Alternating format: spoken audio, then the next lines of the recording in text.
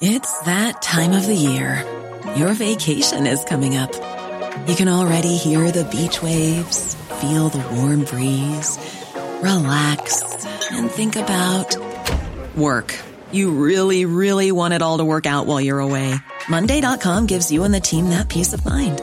When all work is on one platform and everyone's in sync, things just flow. Wherever you are, tap the banner to go to Monday.com. Many of us have those stubborn pounds that seem impossible to lose, no matter how good we eat or how hard we work out. My solution is PlushCare. PlushCare is a leading telehealth provider with doctors who are there for you day and night to partner with you in your weight loss journey. They can prescribe FDA-approved weight loss medications like Wegovy and Zepbound for those who qualify. Plus, they accept most insurance plans. To get started, visit plushcare.com/weightloss. That's plushcare.com/weightloss.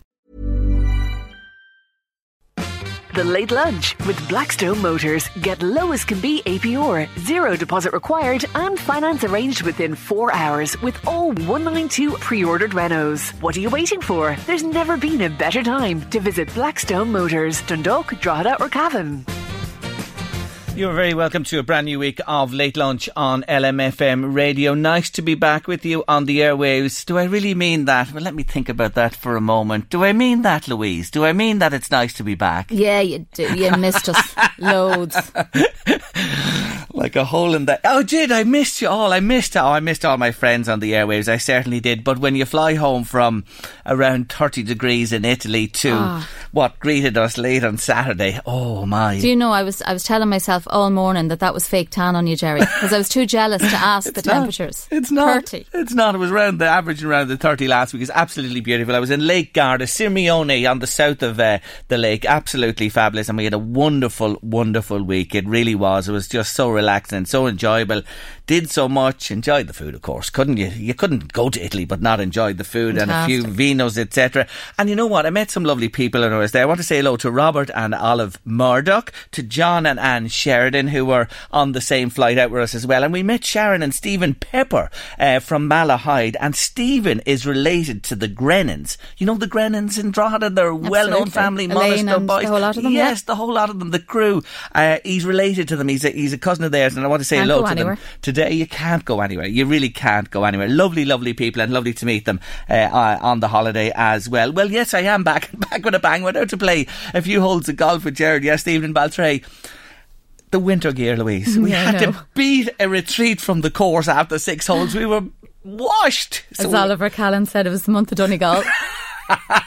They get a lot of rain up there, that is for sure. But I want to say a big thank you to Joan Larkin. Thank you so much, Joan, who kept the seat warm for me brilliantly during the last week. I really do appreciate it. Thanks a million again, Joan, who she was great. She was great with you on Late Lunch last week.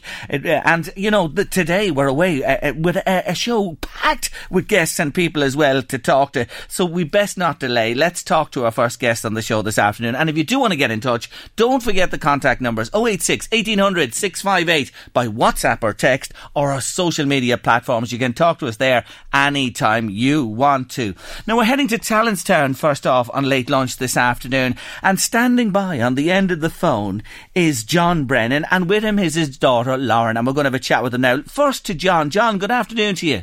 Good afternoon, Jerry. Thank you for taking my call. Now, take me back to July 2016. What was going on? You were out for a walk in the park, was that it, yeah? I was indeed, Jerry. Myself and my wife Claire, my daughter Lauren, my son Sean, and we had our dog with us as well, and a child of a local neighbour. So there was a few of us going for a walk that day, Jerry, down to the local park in Talonstown. And do you remember what happened to you? Because you were suddenly gripped by a medical emergency yourself. What do you remember of that? Yeah. No, we were just there in the park and the kids were playing, doing a bit of a treasure hunt with the kids, and the kids were all running around and enjoying the day. And Lauren noticed that I wasn't really responding to some of the questions they were asking around the clues for the hunt. Claire was down the other end of the park with the kid, with one or two of the kids as well. They were all running around, and Laura noticed there was a drip in the left side of my face, and then all of a sudden I lost all kind of power in the left side of my body, and the next symptom after that, Jerry, was I lost my speech. So she quickly reacted. She called Claire back up, so my wife came back up. She knew straight away that I was showing symptoms of a stroke, Jerry. So she quickly reacted. I started kind of wobbling all over the place. So she had to obviously lay me down on the grass and put me in the recovery position. But there was that much going on, Jerry, around with the young child. The neighbour's child was obviously crying. The dog was running around. Sean was getting upset. So she asked Lauren would she ring the ambulance and relay all the information to Claire and back to the ambulance emergency call taker. So she did the calling at that stage, and we must remember she's 12 now. She was only 9 at the time. She was only 9 at the time, Jerry. Yeah. But being the girl that she is, she rang 999 straight away and got the wheels in motion to get the ambulance there as quick as possible, Jerry. And she relayed the information. She stayed on the phone, as they do when there's an emergency situation. They stay with you, and she was the liaison there, and she handled it like a real trooper. Absolutely, yeah. I suppose the main thing about having symptoms of a stroke, Jerry, is getting the response there quickly, and then obviously getting to the hospital. It's all about timing. So yeah, she got the ambulance there. I think they were there within 14 minutes. And through those 14 minutes, Lauren was constantly, relaying questions back to Claire that the emergency call taker was asking her in relation to, can he keep his hands raised? Is his speech all gone, or is it just slurred? Which obviously I lost my speech fully. Is there a droop on his left side? There was. What kind of power have I got down the left side? None. So she was asking my wife Claire these questions. Claire was doing the checks and then giving the information back, and then Lauren was feeding it back into the emergency call taker. So, a very important piece of the puzzle to talk in between my wife Claire and the emergency call taker.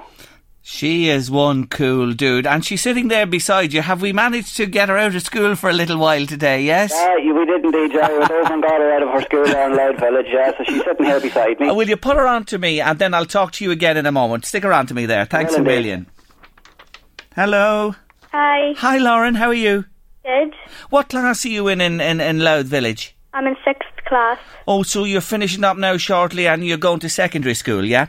Yeah. Where are you going to?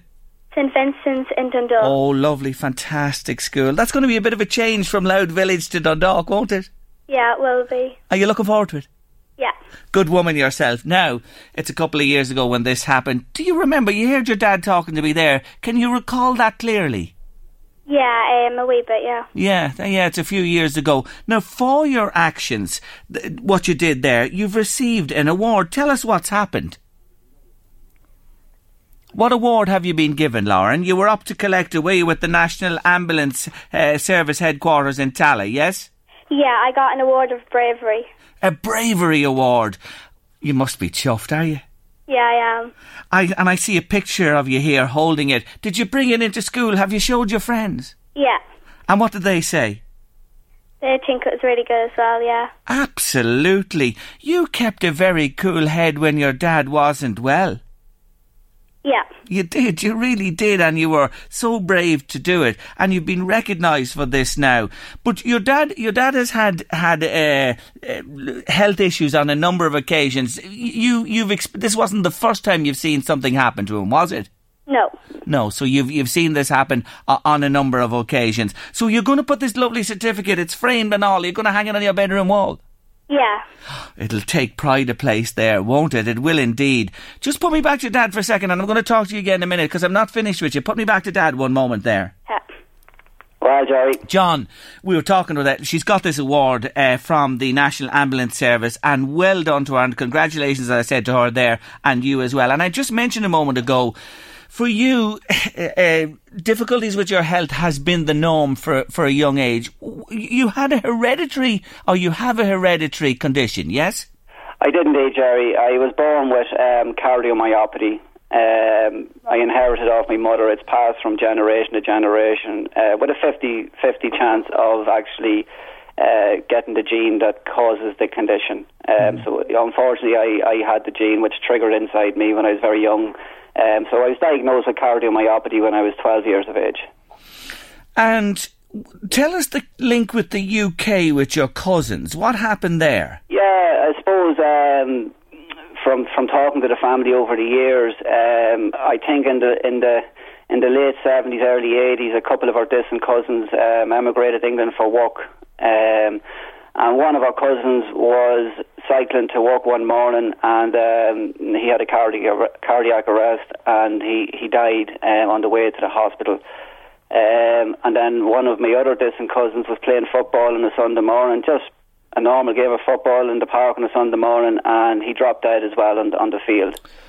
Two fairly young guys in their 20s. And the hospital obviously put two and two together, seeing that these were from the same family, and they traced the family right back to Ireland, Jerry, which is ourselves, obviously. Isn't that brilliant? That connectivity is fantastic and really heartening to hear about. Now, your mum as well passed suddenly, didn't she?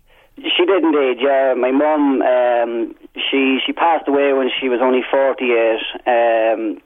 Obviously, she had the condition as well, Jerry, and she was being brought in to get a pacemaker implanted to kind of give her heart a wee bit of help because she was struggling, God love her. Unfortunately, while they were doing the operation, she had a stroke in the theatre, and she never recovered, Jerry. My oh my, you've had such tragedy in your family with all of this. Yeah. And obviously on that day when the ambulance came and took you away, you fully recovered from the stroke symptoms, yes? I did indeed. It was the second time I had the symptoms, Jerry. I also had the symptoms in Christmas of 2015, just 6 months prior to that. And as I said to Lauren, you and they have, and your wife and your son as well, they've experienced these incidents with you. But here's the upshot on this. You had a major operation last year. Tell us about that. September of last year, Jerry, my condition was deteriorating. My heart was getting, so weak that I had to be kept in hospital for 4 months over the summer on a heart pump, Milrinone pump, just to help my heart function because it was so bad. And then in September, I got the news that we all wait for. I received the gift of life, and I got a heart transplant in September of last year, Jerry. And life has been transformed. Absolutely, it really has. It's to say that putting words on it, I can't really express the difference I'm feeling, Jerry. It's just absolutely amazing. From the very moment I woke up out of the transplant, the following day, as soon as I took that breath, I knew straight away that the transplant had been successful. I knew my lungs, getting the breath back into my lungs. It was a miracle, Jerry, and life-changing, as you say. It really was life-changing. I'm able now to enjoy family life with the kids, and we're able to plan things that we couldn't do. We were going from day to day, Jerry, for the last 4 years, and just now, obviously getting the recovery done. I'm 9 months transplanted. We're able to start planning for the future now, Jerry, which is great. It's wonderful. Had you any doubts about going for this? Because it's a major operation. Did it happen in Ireland, or was it somewhere else? No, in the Mater Hospital. In the Mater, okay. The Mater Hospital is the only hospital in Ireland that does heart and lung transplants. Yes, so this happened there, and you went for it because you were facing a bleak future, really, if you didn't go for this. What about the donor? Do you think of that person? I never stopped, Jerry. I think every day of the donor, and so grateful for the donation. I'm so grateful to the donor. I'm so grateful to the donor's family. Words will never be able to express the gratitude I have for that. But I bring the donor with me everywhere I go. Anything I'm doing during my life, I talk to my donor every day. So he's with me all the time, Jerry. He's with me all the time. And it's a male, yes? Oh, absolutely, yeah. To try to kind of make, if it's a male transplant, to try to make sure it's a male donor as well, with a female and that. But definitely a male, Jerry. Put that young lady back onto me there and stay beside her, will you, for a second there, yeah. Hello, hi. Lauren. Good to have you with me again. I wanted to have another little chat with your daddy there. Isn't he a great man? Yeah. Were you worried about him when he had the big operation? Yeah, I was very worried. But look, he's come through with flying colours, hasn't he? Yeah. Which is fantastic. Now listen, tell me a little bit more about you. You were a hero and you were acknowledged recently for it by, again, the National Ambulance Service. But you do a lot more than this. Tell me this, did you get your hair cut? Yeah, I got it cut for the Rapunzel Foundation. They're wonderful people. And obviously you had long hair. Did you get a good bit off it, yeah? 9 inches. Were you different when you looked in the mirror when you saw yourself? Yeah. But no bother to you. So you donated that to Rapunzel. And the hair, you know, is used for wigs for children who go through cancer treatments. Yes, you know that well, don't you? Yeah. Yeah. And what about your dad got a new heart? Have you fundraised for the Heart Foundation, yeah? Yeah, I did, and I raised over €300. Did you for them as well? Yeah. Temple Street. Yes? You've supported Temple Street. Crumlin Children's Hospital, yes? Yeah. What else? There's others. You've supported a load of charities. Who else? I've done Save the Homeless Dundalk, Simon Community, Irish Hospice Association, Crumlin, Temple Street, Irish Heart Foundation, Mater Hospital, Mater Foundation, and I cut my hair for cancer. You've done Trick or Treat for Temple Street, which is well known. You mentioned it there. The Great Bake Off. Do you like baking? Yeah, I love baking. What's your favourite thing to bake? Probably almond cake. Listen, I'm getting your address when this is finished. Almond is my favourite. I'm going down for a taste of that cake. Is that all right? Yeah. Oh, I'd love to taste it. Oh, you've really got me salivating here now, thinking about it. The homeless. Tell them what you did with your Easter eggs. I collected a load of Easter eggs of family and stuff, and I ended up at 45 Easter eggs, and I gave it into Save the Homeless Dundalk. You are such a thoughtful little girl and such a wonderful young lady as well to do all of this. You obviously enjoy, do you, doing this, and you get great support? Yeah, I really enjoy it. You are. You're a special young girl. Well, let me tell you this, Lauren Brennan. You have received a national award. Well, here on LMFM Radio, I don't know whether you know this, we are nominating people to be our unsung hero on LMFM, and Late Lunch. Each month we pick somebody to say, you're the unsung hero for this month. Do you know what I'm talking about? Yeah. Okay. And we got a nomination in for you to be our unsung hero. And can I tell you something, Lauren Brennan? You are LMFM Radio's unsung hero for the month of June. Wow. And you so deserve this, may I say to you. So we're now going to have another frame certificate for you, and there's a special event comes up at the end of the year where each of the unsung heroes for each month come along to this, and it's sponsored by Home Instead Senior Care, and we're so grateful to them for the sponsorship of this wonderful award every month. So that's it, Lauren.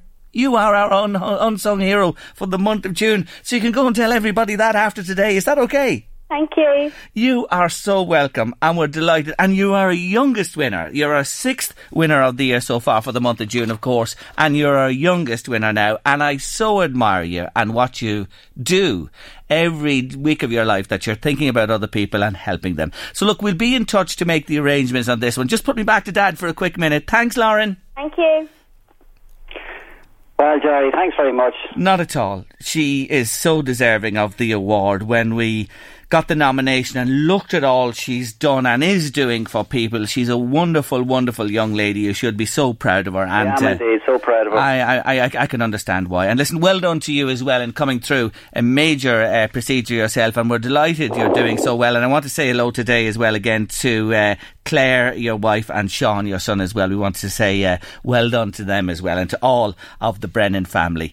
We'll be in touch to make the arrangements, and I'll say it again. Lauren Brennan, age 12, from Midloud, Talonstown, is our unsung hero, LMFM, for the month of June. John and Lauren, thank you for joining me on the show. Thanks very much, Jerry. Thank you. Still to come on Late Lunch this afternoon, Nikki Kyle is joining us, yes, the Queen of Green, to talk about the maceration of male chicks. It's a shocking statistic, the amount that are killed just after they're born in the world. Fiona Smithy's with us. She set up a zero-waste shop. Kathleen Price is joining us from the USA with an interesting story about our family, and we hear about ticks in Trim. Yes, it's still to come on Late Lunch this afternoon.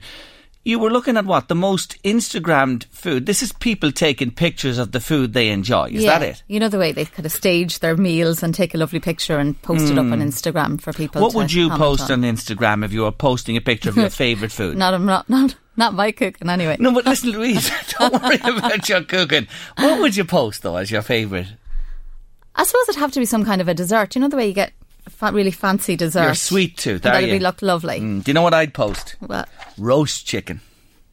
And That'd all the trimmings? be my Instagram post. And one I cooked myself and stuffed myself and then ate myself. Yeah, it's a roast chicken. I think it's just the loveliest dinner of anything I ever eat. Something very comforting Yeah, about it, isn't there it? is about it. We had one yesterday when we got back from holidays. We couldn't wait to get a nice one into the oven. That'd be me. So what's number one? It has to be pizza, is it? It's pizza for world foods. But in thought that, all right, European foods, it's the macaroons in France. That's the little macaroon Sweets, yeah. dessert thing. Really? 5 million pictures. Where's the cabbage, bacon and spuds? Are we there? Maybe 125th. Not here. You see, we're a small population in the context of the world. But anyway, interesting. Lamb. Do you ever see Lamb is up there. Lamb is lovely. Do you know, people watching people on holidays taking pictures of their dinners? You know, take a picture of your dinner. Do you do that when you're out for a meal? Take a picture of dinner and send it on to somebody? I don't get it. Neither do I, to go be honest cold? with you. Oh, listen. Do you know, I saw something last week in Italy, and I must tell you about it. I saw a lady with an assistance dog, a black Labrador, like my own fella Messi, and she was walking along, and didn't the dog do a big poo? Right. From food. And this lady was blind. She had a white stick and the dog and all with her. And I said, what's going to happen here? And I waited. I was going to go and help her. Honestly, I was going to move and help her. Not a bit of it. She knew the dog had stopped and did what he did. Maybe it was another scent she was using that she could smell, but she knew anyway that the dog... And what did she do? The dog had the plastic bags and a little pooch on his back. No way. And she took the bag out of the pooch from the assistant dog's back and gathered up. She knew, she gathered it up into the bag, How tied did it she up. find it?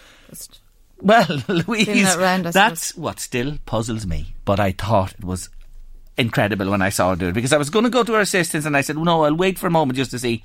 Not at all. She must be doing it every day when she's out for a walk. But I thought it was brilliant. And I want to say one thing about the streets. I was in Lake Garda in Sirmione, as I was saying.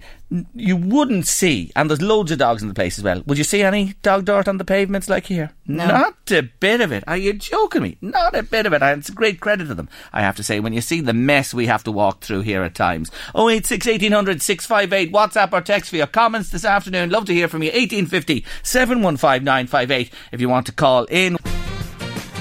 This Friday, June 21st, is the longest day of the year. Not a sign of summer yet. Oh my God, it depressed you if you thought about it, especially after the summer we had last year. But anyway, it's a big day because it's Drink Tea for MND, Motor Neurone Disease Day.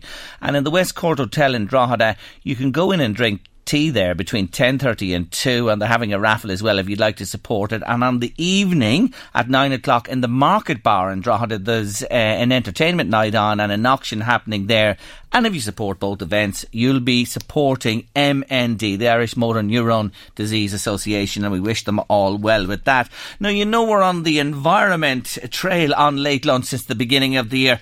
Who isn't at this stage? And we always like to highlight people who are doing their bit to help this planet of ours. And my God, we do need more to get involved.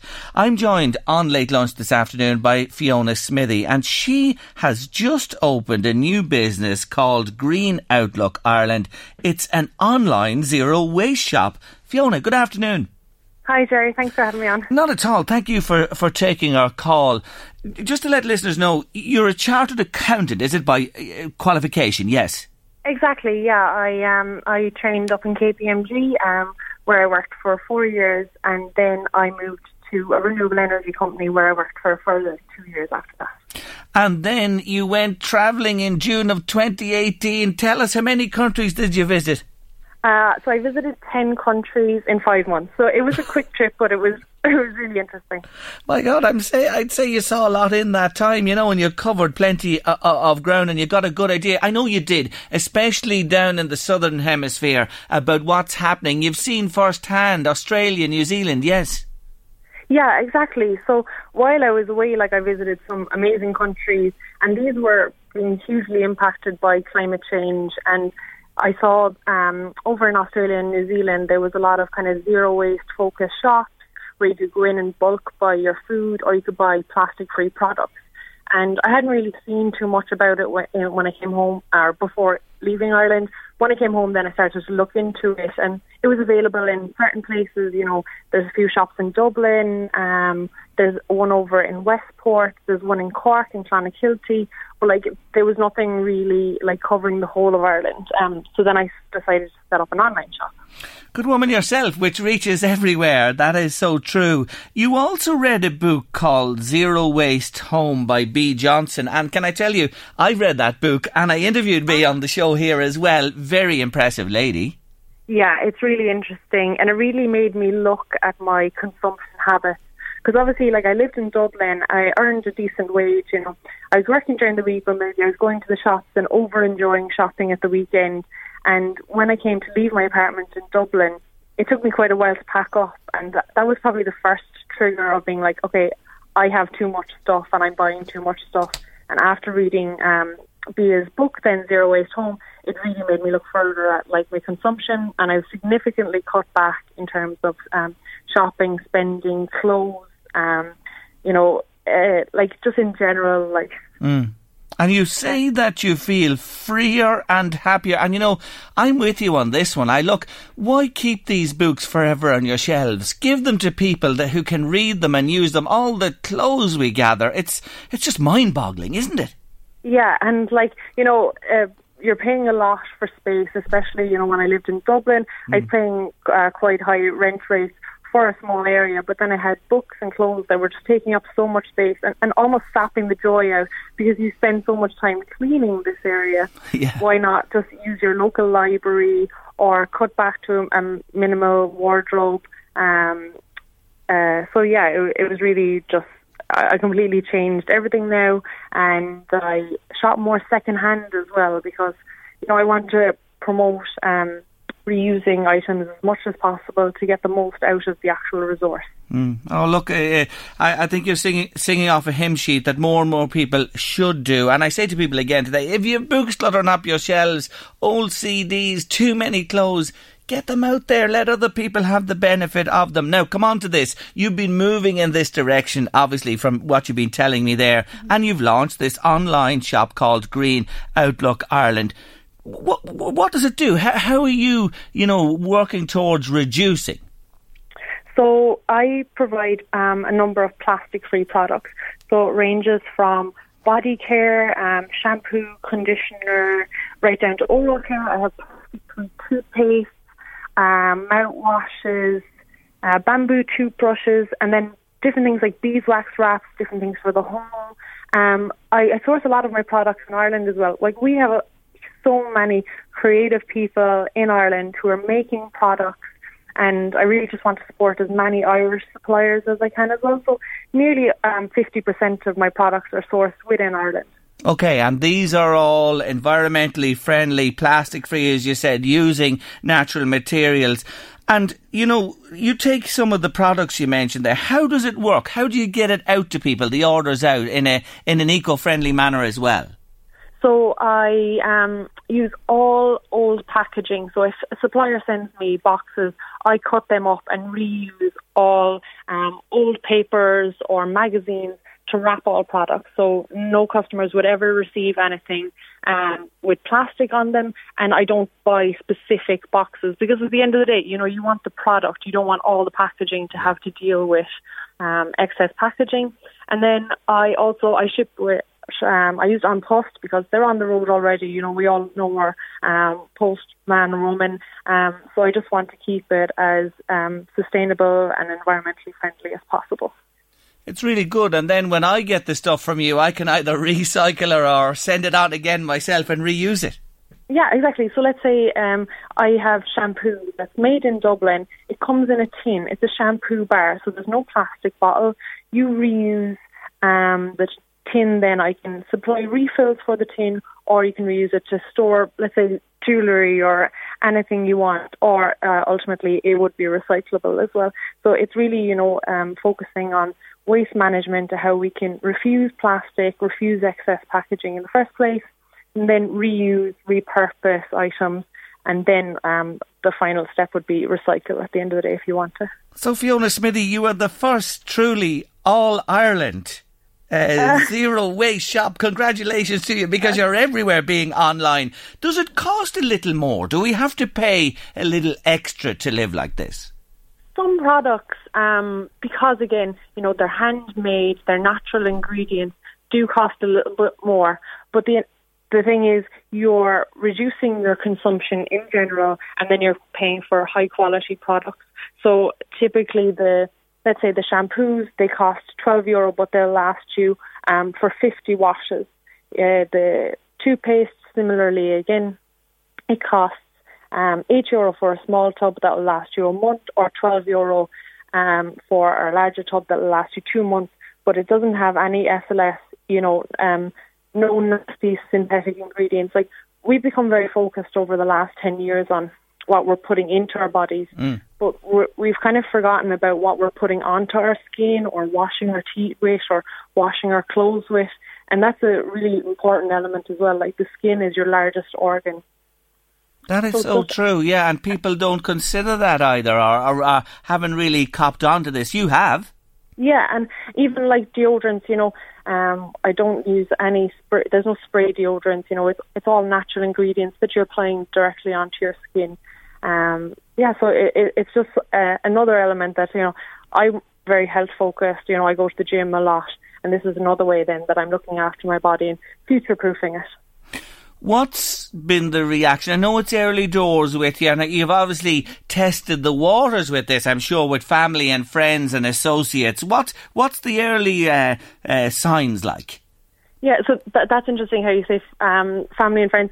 So when I first approached, let's say, my family, I suppose they were sceptical about me going out and setting this off, because, I could go into get a good job and as an accountant, and I suppose it's about raising more awareness. So maybe they weren't really aware about plastic-free products, but anyone like yourself who's already read books like Bia's book, already knows about the zero waste movement, is already trying to reduce their plastic consumption, is hugely interested in the product range that I have, and is hugely supportive. And from then, it's just creating more awareness and, talking to your friends about it, your family about it.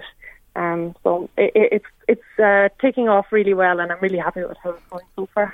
I wish you luck with it, and I just wanted to talk to you today to let people know about you and who you are and what you're up to. Where do they find out more? GreenOutlookIreland. So it's just greenoutlook.ie. Sorry, Green Outlook. Okay. Yeah, so it's Green Outlook Ireland is the business name, but yes. It's online as greenoutlook.ie. I'm on all social media channels. I'm very active on Instagram, so if any of your listeners are into Instagram, I'm greenoutlook_IE, and I share not just about the products that I'm selling, but also about tips about, reducing food waste, reducing energy costs, and different things, talking about like how I'm not buying any new clothes this year. I'm just shopping secondhand, trading clothes with friends or swap shops, different things like that we can all do little bits every day to help out, for the future generations. Every little step makes a difference, and you're taking a big one here. Wish you well, Fiona Smithy. greenoutlook.ie or greenoutlook_.ie. Is it underscore? _IE, yeah. IE, _IE for Instagram. I'm on Facebook and everything as well. She's all over the place. Check her out. Give her support. She deserves it. Thanks a million for joining me, Fiona. Thanks, Jerry. Take care of yourself. Bye-bye. Bye-bye. Fiona Smithy there, greenoutlook.ie. Up next on Late Lunch, it's one of our valued regulars. Nikki Kyle is with us in a moment. Bernadette's been on from Trim to say, hi Jerry, the problem with plastic is absolutely crazy. There's a great programme on BBC One at 9 o'clock tonight, part 2 of a 3-part series titled The War on Plastic. I will be tuned in, I promise you, Bernadette.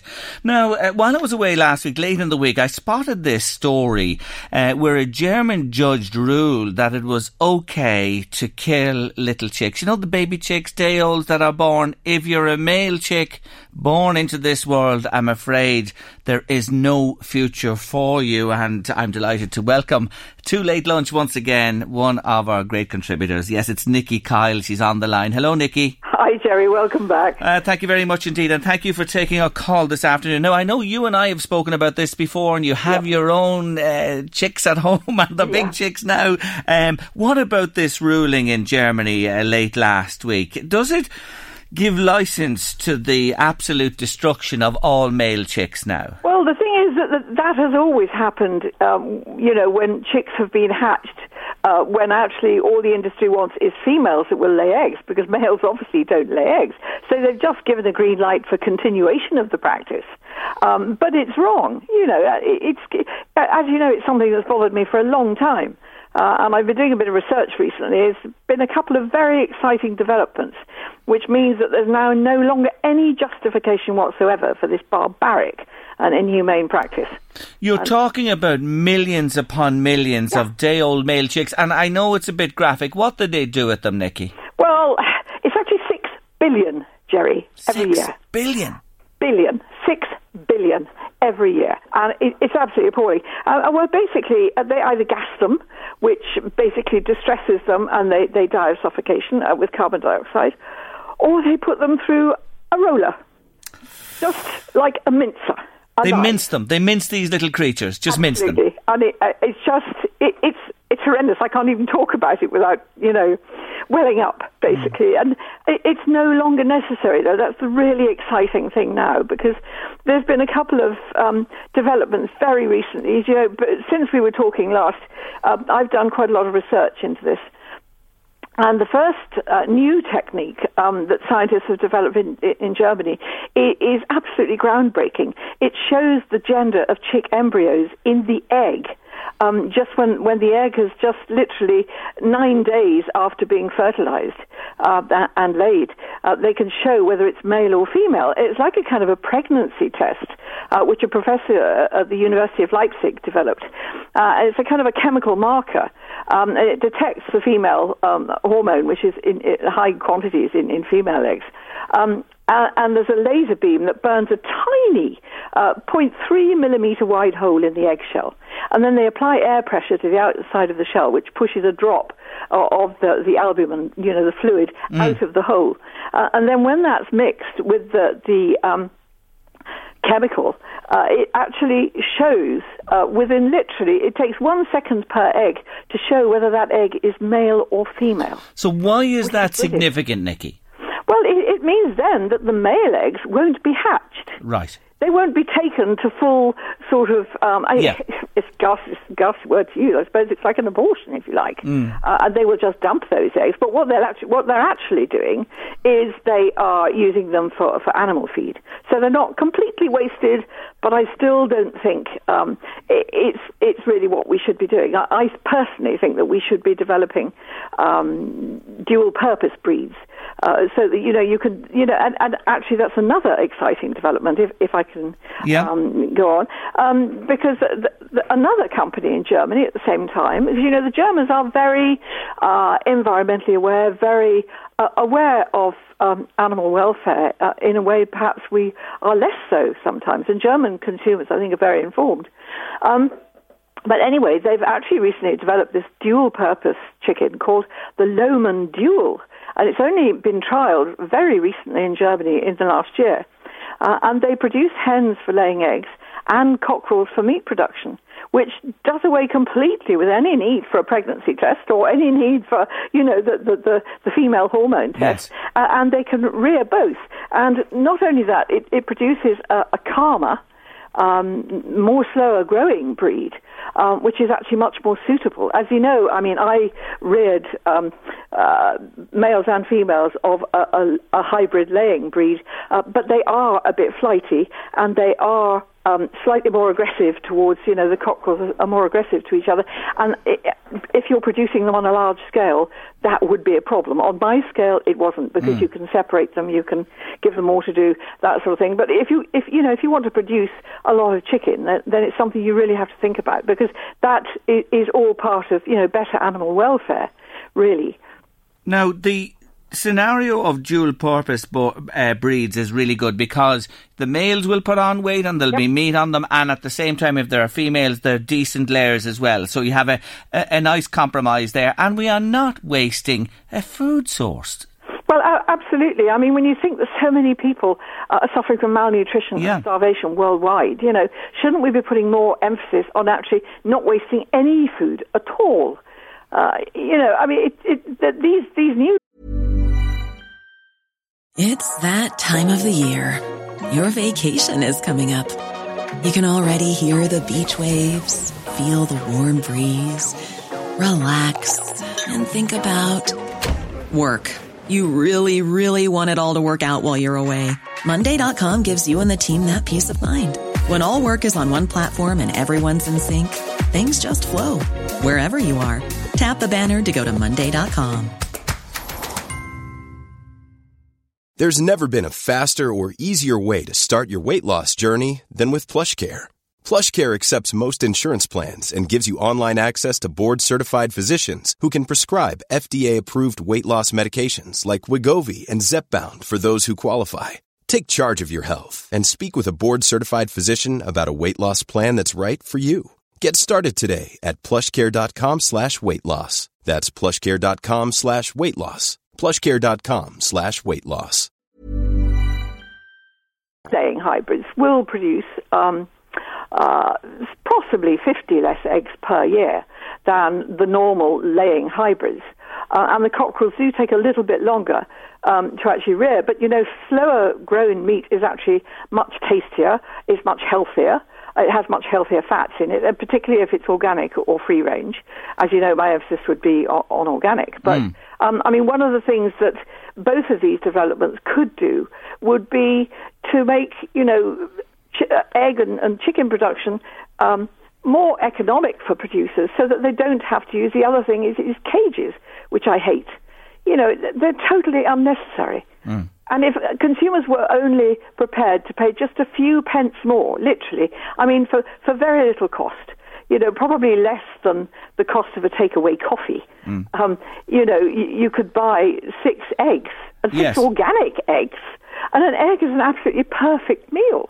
It's crazy that you know, eggs are so cheap, but somebody is making a huge amount of profit along the line, and poultry, you know, eggs and hens and chickens are suffering.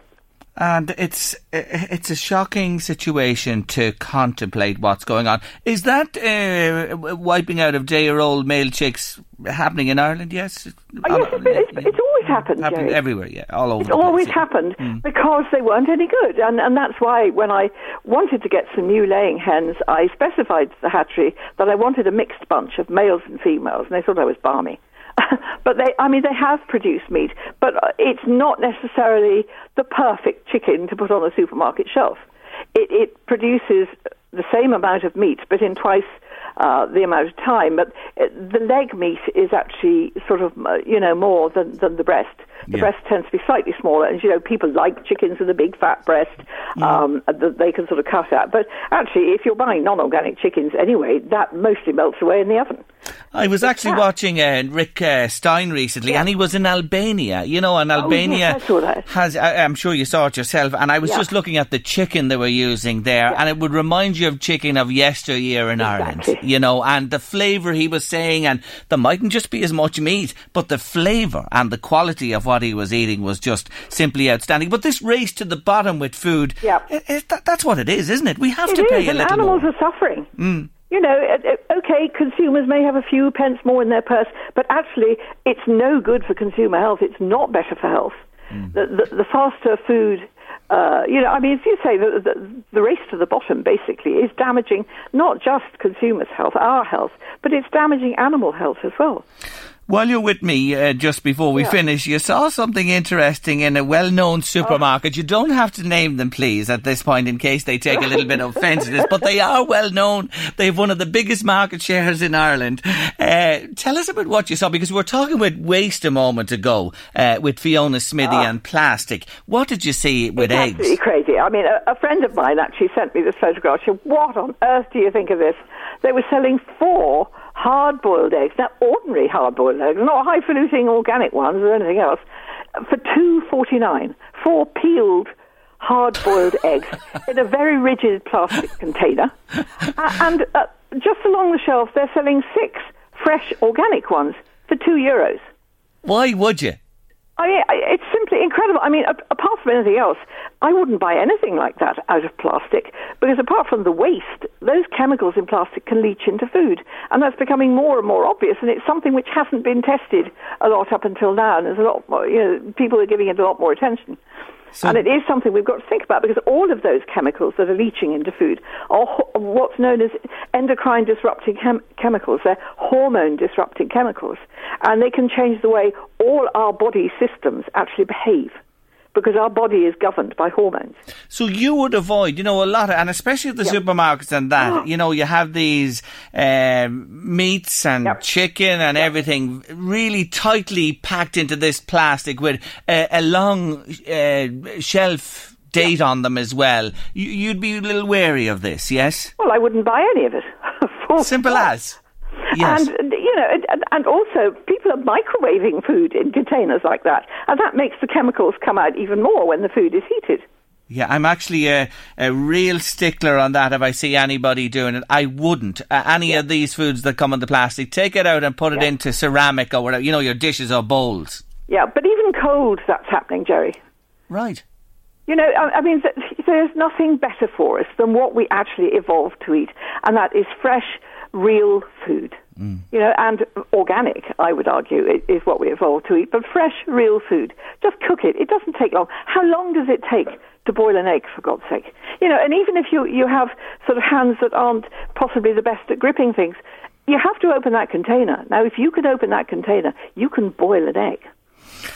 Have to leave it there today. I'll tell you one thing. They will thank you today, tomorrow and in years to come for your views and opinions, because if they listened, yes, I think we'd all be an awful lot healthier. And I'm delighted to highlight just an aspect of it with yourself again today. And Nikki, we'll see you soon for Tunnel to Table. Absolutely. Thanks, Joe. God bless you. Thanks indeed. Thank you, Nikki. That's Nikki Kyle, our green gardening guru, on Late Lunch this afternoon. And just for her again. Yes, it's the LAs, and there she goes.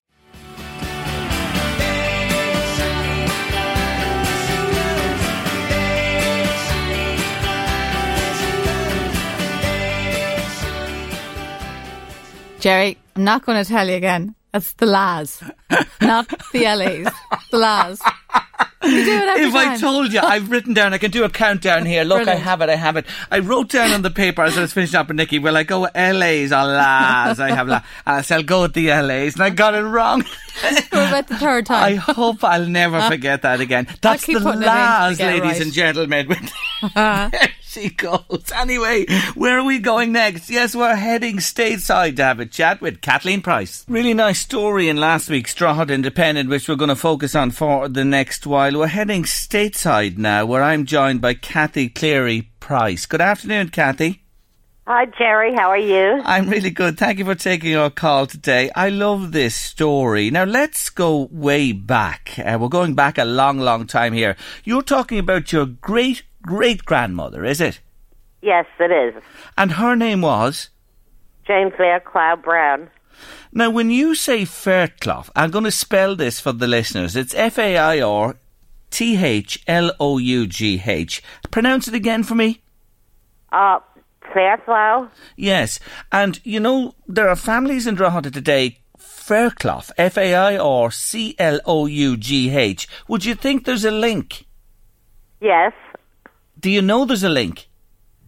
No, but I know that name changes happen for various reasons over time. Yes, and it's a well-known name, I can tell you, particularly in the Drogheda area, that family name. Now listen, I just say that as part of the background to the story to bring it up to today. But let's go back to Jane Fairclough, as you call her. Who was she? And what's her story? Well, the story, to give you a little context, when I was about 10 years old, which was a very long time ago, a cousin that we didn't really know somehow got in touch with my parents, and she had done research on another branch of the family, but had come up with this other piece on Jane. And to me, the miracle, it's about a page and a half. It's very short. but it told the story about how Jane was from the Fairchild family, that they were very wealthy, that she married this man, Pat Brown, and was basically disowned, that she was widowed with 4 daughters, that the Browns, when she did not bring the family fortune, were not too happy, and that eventually she took her 4 daughters and she came here to the United States. So that woman, Jane, was married to a man, as you say, called Pat Brown. The family weren't happy. They disowned her. Those 4 children, the 4 young daughters, the girls, were they Pat Brown's daughters? Yes. Okay. And he died. You don't know the circumstances of his death, do you? Or? No, because I actually paid to have some research done on the family because we just kind of hit a brick wall. And there's like the Browns really didn't even exist. I didn't get any information on the Browns, and the name rings.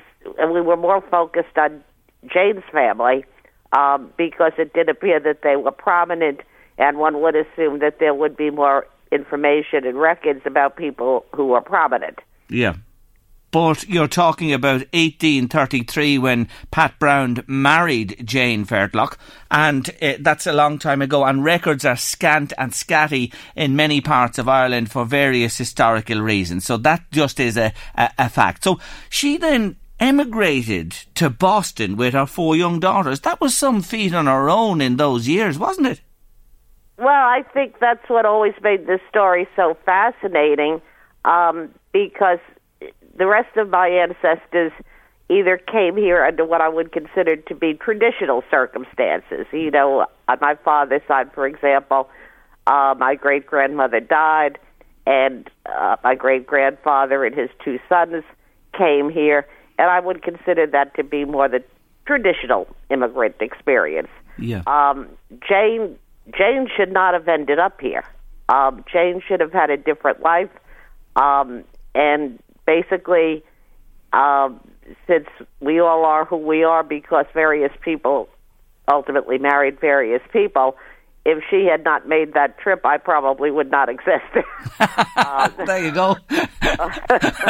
But you do, and the rest is history. And there's a real large and significant extended family has resulted from this woman taking her 4 daughters to the States. Now, the thing about this is, right, we're going back into the 1830s and beyond here. Marianne herself, right, who was a daughter of Jane, yes? Marianne was your grandmother. Great-grandmother. Great-grandmother, I beg your pardon. Marianne, the other lady, Jane, was your great-great-grandmother. Marianne, of course, was your great-grandmother. She died in violent circumstances. Well, that was also very interesting because she married a man named Patrick Tracy, who was also Irish, but not from Drogheda. And we were obviously doing research on the whole family. And I found Marianne's death record, and Boston keeps incredible records, just fantastic. And her cause of death was listed as unknown. And I've got a couple of cousins who are basically as obsessed over all of this as I am.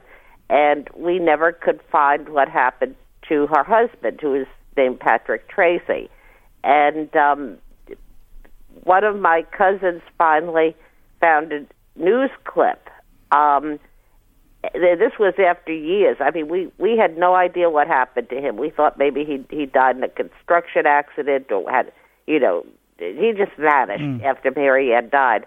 And my cousin found this newspaper clipping that said that she had died after being brutally beaten to death, that he apparently abused her frequently and drunken rages. And, so that turned out to be a very tragic thing. And then he basically, at least at this point, kind of went off the map, shall we say. There's nothing about him for about 10 years. And then 10 years after she died, he remarried and started a whole new family. And we only learned all of this within the past year. You are really turning up lots of information all the time. But the thing is with this story, the grandchildren and Jane went over there, then you had Mary Ann, and there were children and grandchildren and great-grandchildren as you are. There's been huge achievement in the family circle. A lot of people have done really well for themselves. Mm-hmm.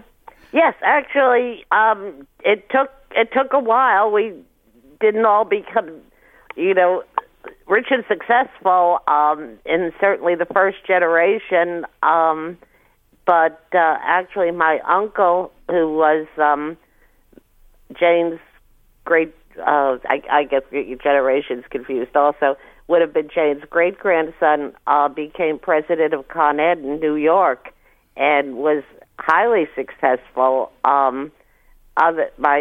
His granddaughter just got a PhD in chemistry. I've got a first cousin who was in the Secret Service. I have a first cousin who's about to celebrate her 101st birthday. And so in one way or the other, and it took a century or so before people, obviously things change, but people, we're glad she came. I mean... You say that again, and I ain't surprised that you say it once more. You have, and I know you're only touching it there. I've seen more about it. You have been very successful, and it is a great story ultimately. But here's the thing, and why I'm talking to you today. When I come back to that name again, Fairthlough,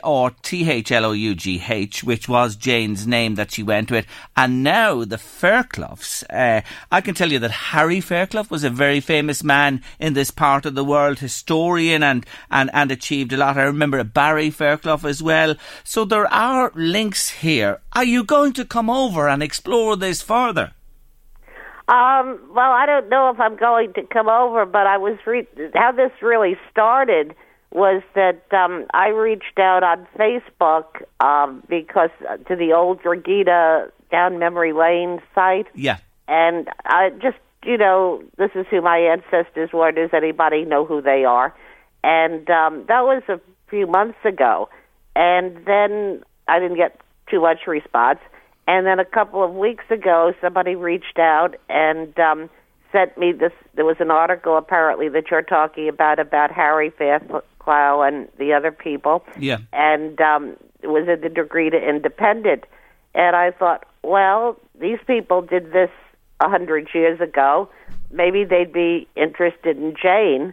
And so I contacted the Independent.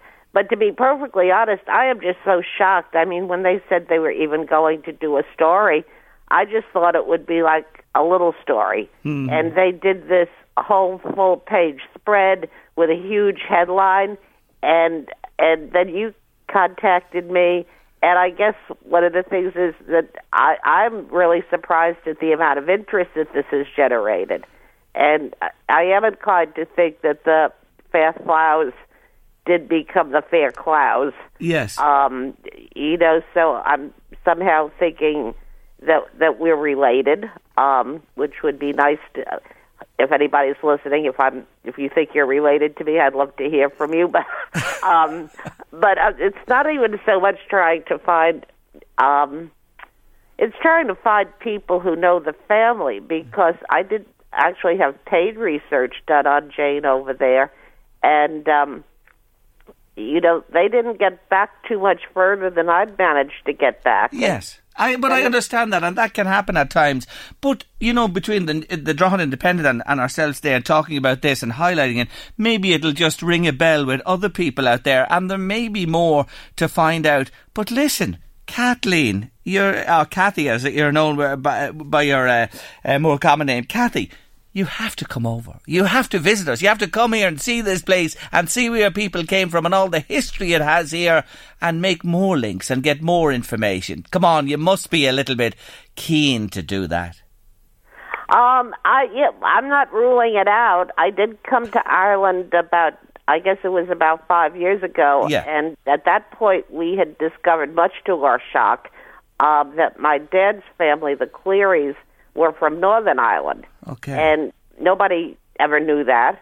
I discovered it because on the 1930 U.S. Census, which was after the division, that suddenly an uncle was putting down, he and his wife, one put down as where they were from, one put down the Irish Republic, and the other one put down Northern Ireland. And I was like, I didn't know we were from Northern Ireland. And that narrowed that search down because it's obviously smaller.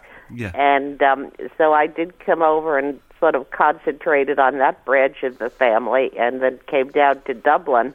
And actually, it was when I was in Dublin, I stopped by your National Library, and it was someone who was helping me there who actually, I did find the marriage record for Jane. We actually do have that. That still exists.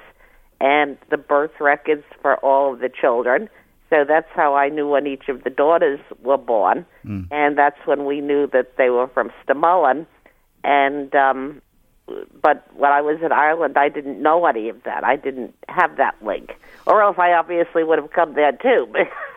Yeah, well, listen, you have to, 5 years ago is a long time. You have to come back. I just wanted to air the story today. Mention the Faircloughs, mention Stamullen, mention the other family as well that we've talked about, the Brown family, and see maybe it rings some bells out there. But listen, I have to let you go. Lovely to talk to you in the States today. Watch this space, and when you're over, I'll see you face to face. Is that okay?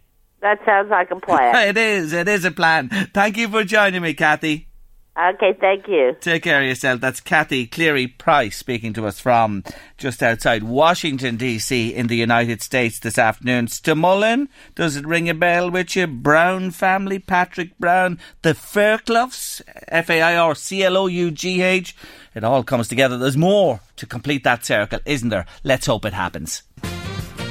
Youth Work Ireland, Cavan Monaghan, have organised a golf classic to raise funds for the youth cafes and projects. It's taking place this Wednesday at the Newmore Golf Club in Carrickmacross. Lovely course there. And if you'd like to support them, a team costs $200 in the morning, $250 in the afternoon. That's a team of 4, and there's a 3-course dinner included. To book a team and for more information, contact Olivia Hobbs, the events coordinator, on 087 247 9618, or you can email Olivia at ywimonaghan.ie, and we wish them well with that.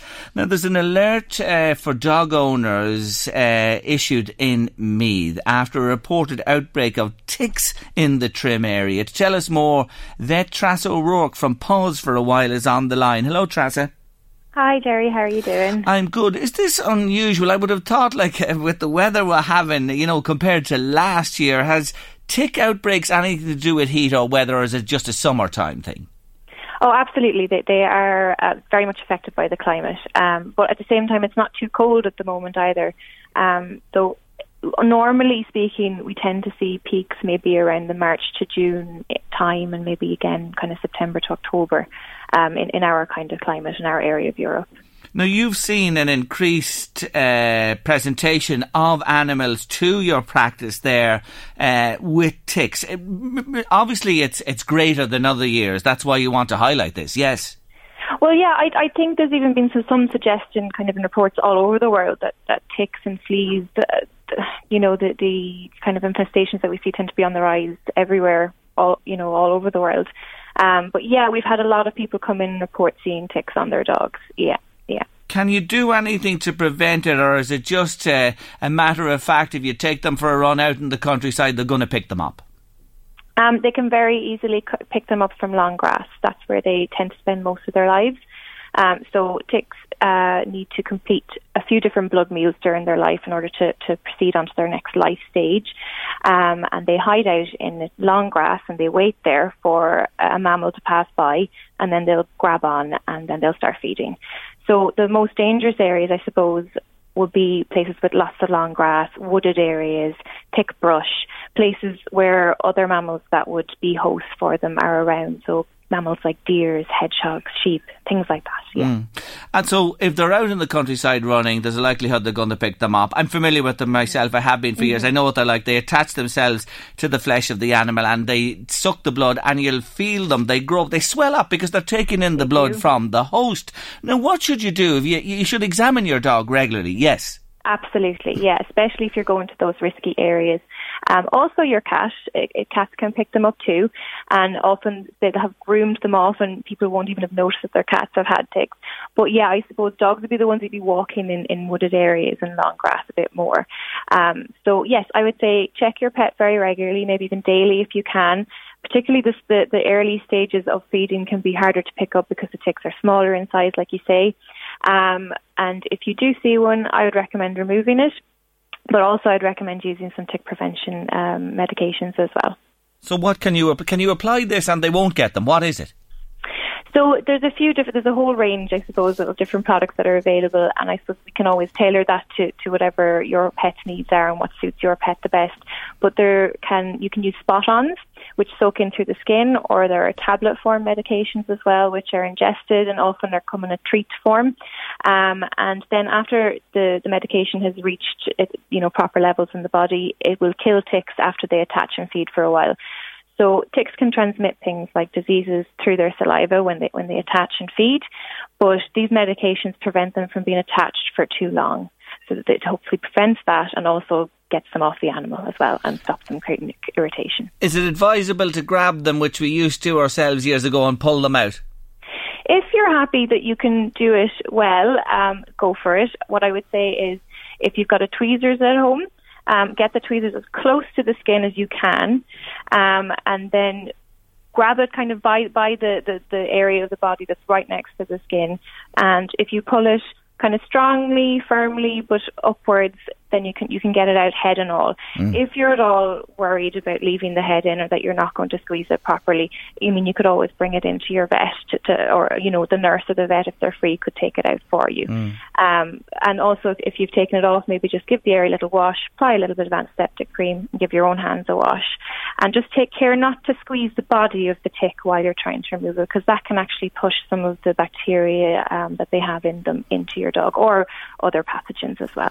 Yeah, I remember taking them out and under the boot then you'd squash them on the ground, you know what I mean, to get rid of them. But you're right, you do need to know what you're doing. And of course, ticks are dangerous to humans as well. Lyme disease? Of course, yes, absolutely. They are. So, as well, at this time of the year, it might be no harm people like wearing long-sleeved tops and wearing trousers when walking in those kind of areas. And of course, if they're in any way, concerned about a tick bite that they might have themselves, to contact their GP. And of course, that's another thing. You don't want your pets bringing ticks into your house either. So even people who aren't out on the walks, if you're bringing ticks into the house with your pets, it can be a risk for you. Absolutely loved the advice and the warnings and all you've said to me today on Late Lunch, Trass. I wish you well. Thank you for joining us. No problem. Thanks for having me. Thank you. That's Trass O'Rourke there from Pause for a While Veterinary Clinic in Trim. So you've been told, take care with the ticks. So many people have done the Camino. People have said to me, you should go and do it. Yes, Spain is the focus if you want to go out there. But listen to this. The Camino is a lot more than just Spain. It travels throughout Europe, and in fact, it has links back here to Ireland. And yesterday, history was made because the first Boyne Valley Camino walk took place. And to tell me more about this, and she was on the walk yesterday, I am delighted to welcome to Late Lunch Anya Walsh. Anya, you're very welcome to the show. How you doing, Jerry? And you are from Drogheda Walks. Yeah. Yes, and you have combined with another group? It was the Boyne Valley Walking guys who had the idea for the Boyne Camino, so we came together to make this project happen, similar to the way we did on Drogheda Walks last year. So it's Frank Flanagan, also known as Dusty, Terry Collins and Pat Coffey. And then also working with me was Kiva Mulroy, who's a brilliant graphic designer, and we Brian Connolly of Bang Bang Visuals did some of the photography first. And yesterday was, as I said, history made in the first ever walk. Yeah. Tell us about the walk. How long is it? The walk is 25 kilometres, and it's a looped walk, which makes it unusual in the sense of the Caminos, because usually you'd have to start one end and finish the other and have to organise buses or cars. So the beauty of the Drogheda Walk is it's looped. It starts at St Peter's Church in West Street, so you get your first stamp there.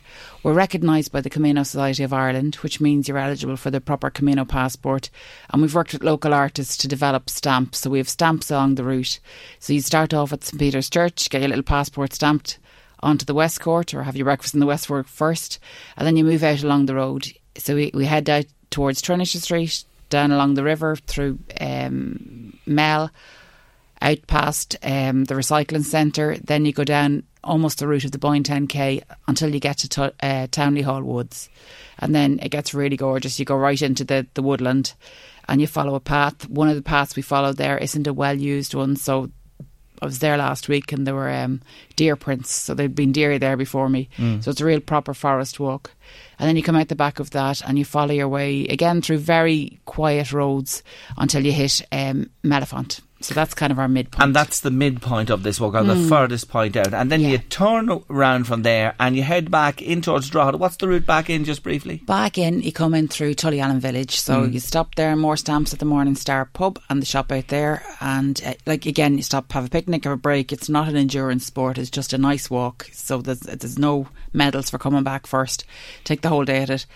Come back in through the brilliant work that was done by the community in Tullyalan. Did Bell Number Wood, gave us safe access down the glen there, and so you follow that beautiful wood down, and then you cross the bridge at the obelisk, and then again another fantastic community group, the Boyne Valley or the Boyne Trail, the Boyneside Trail guys have that boardwalk the whole way back into Drogheda. So it's... And then you finish up back at St. Peter's Church again. Yeah.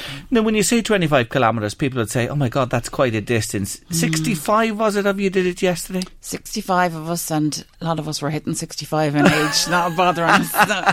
And pints and Clarks and Tato and everything is all okay again. A little bit creaky this morning, but all good. Yeah. All good. So it went really well, and it's comfortable to do. Like, it might sound like a lot, but it's comfortable. Like, you do it at your own pace. When you say the numbers, it's kind of scary. Yes. But in reality, if you count up the amount of walking you did during the Fleadh last year, over and back across the town, it could be 15, 20 kilometres. It's the same kind of thing, only, and also because it's varying. You're not, you're in woodlands, you're on water, you're stopping for a cup of tea. Yes. It's not a big sprint. Yes, and if you want to split this isn't the important thing to say. You can do half of it one day and come back and start it again the next day and complete it. Because the guys, and this is really huge credit to the Boyne Valley Walking Group, they devised this route in a kind of a figure of 8, so that you can do nearly the Boyne 10K that people would know traditionally from the race that happens every year. You can do that section as one, and then you come back the next day, maybe park down at the bottom of the glen and do the whole bit up to Mellifont and back again as another day. So there you are. There's 15, loads of options here. Now, this is the thing that fascinates me. There really is a link with the Camino when we talk about Spain going way back historically. People did this. Yeah. And that's kind of... all the ducks started to align when we started to look at this. We realised that there was a book written quite recently by Dr. Bernadette Cunningham, and she spoke up in Millmount, so we went to that talk. And she has done a huge amount of research that in back in the 11th, 12th century, a lot of the Anglo-Normal towns on the east coast, such as ours, had a huge affiliation to St. James. And St. James is the way of St. James is what brings you down to Santiago. Around that time, Santiago was given this same weighting as a pilgrimage as Rome and Jerusalem. So people from Northern Europe, it was much easier for them to get to Santiago than it was to get down to the others across, because they came by boat. And that's what the link is. So they would have walked from all over the northeast to Drogheda, waited for a boat, and then taken a boat down to A Coruña in northern Spain, and then just walked the last 75 kilometres down from A Coruña into Santiago. And that's kind of what our link is. You can do 25 here, 75 down, and that's you got your 100 kilometres for Compostela. Because that's it. 100 is the key distance. Yeah. So you can do it here at home and then go on and complete it in Spain if you wish. Exactly. Now, you have brought in today, you've showed me, look at these lovely passports and the stamps on them as well. They're fantastic, aren't they? We were very lucky. There was a lot of talent in the town. So we've 2 great artists. We'd Vivian Byrne devised 3 of these stamps. And that, because in the normal Camino down in Spain, that's part of the crack, is stopping at bars and pubs and churches and getting your stamps in. So all ours are very bespoke to the town. We've a beautiful sailing ship heading off from the tourist office. We've the Salmon of Knowledge on the Boyne from the West Court. We've got the Mellifont itself, but it's got the Camino shell in it from Mellifont, and then a lovely tree in the Morning Star. We've got for Clark's pub, we have Lawrence's Gate. Yes. So and there's Millmount. There's a few of them around the place. So so the idea is to get these stamps. So when you have your local leg of this done, you bring your passport with you. It's official. You take it on to Spain with you, and you get it all stamped up there as you go. Yeah, and it's fully endorsed by the Camino Society of Ireland. So their chairperson was down for the launch yesterday, and he was cock-a-hoop when he saw the route. He just thought it was gorgeous because we've layers of nature and layers of history and layers of turmoil all within that 25-kilometre loop.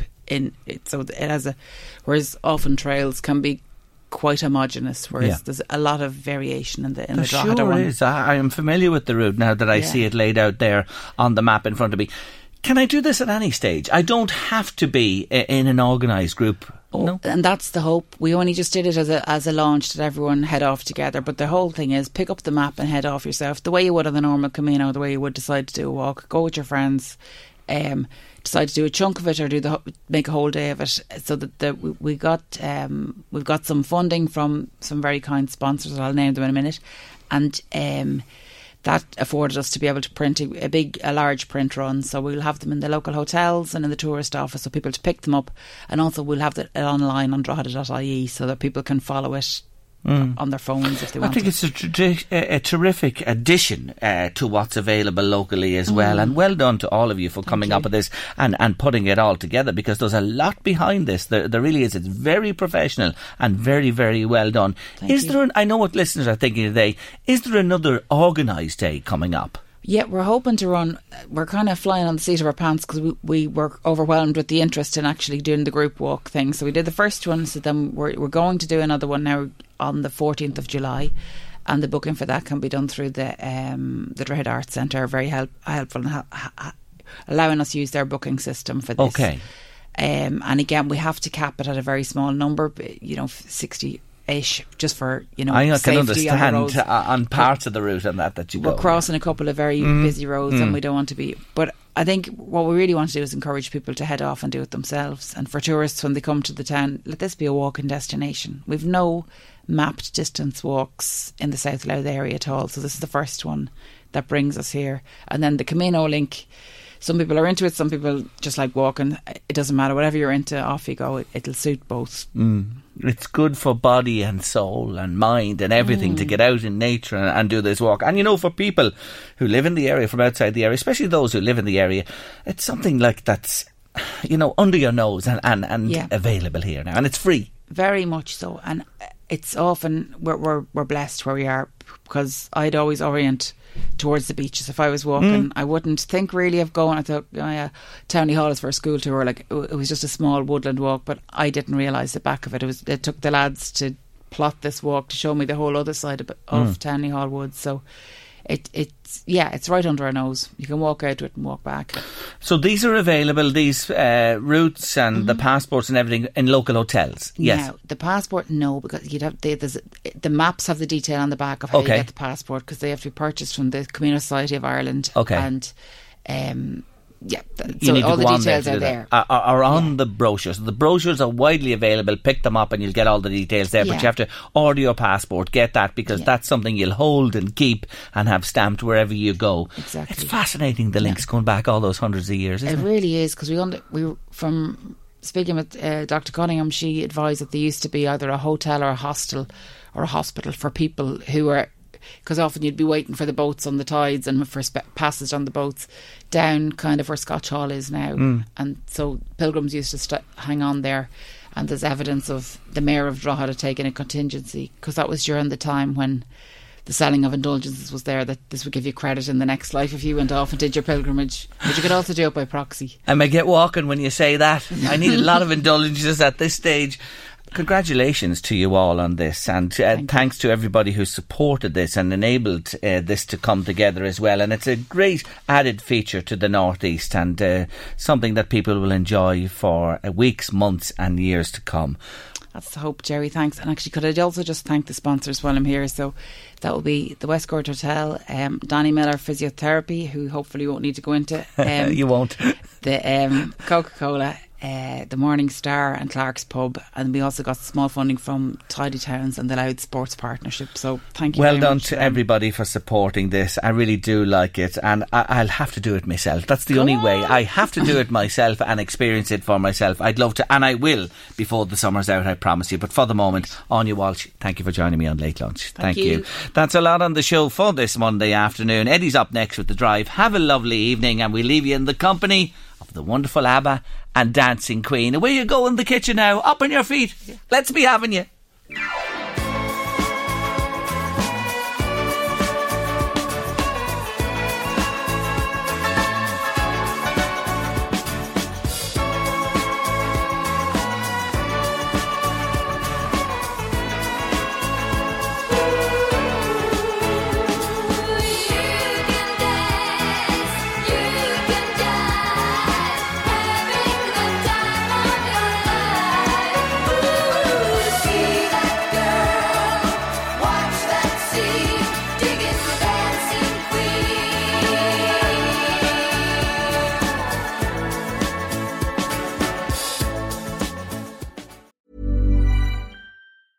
Hi, I'm Daniel, founder of Pretty Litter. Did you know cats tend to hide symptoms of sickness and pain? I learned this the hard way after losing my cat, Gingy. So I created Pretty Litter, a health monitoring litter that helps detect early signs of illness by changing colors, saving you money and potentially your cat's life. Pretty Litter is veterinarian developed, and it's the easiest way to keep tabs on your fur baby's health right at home. Go to prettylitter.com and use code ACAST for 20% off your first order and a free cat toy. Terms and conditions apply. See site for details. Even when we're on a budget, we still deserve nice things.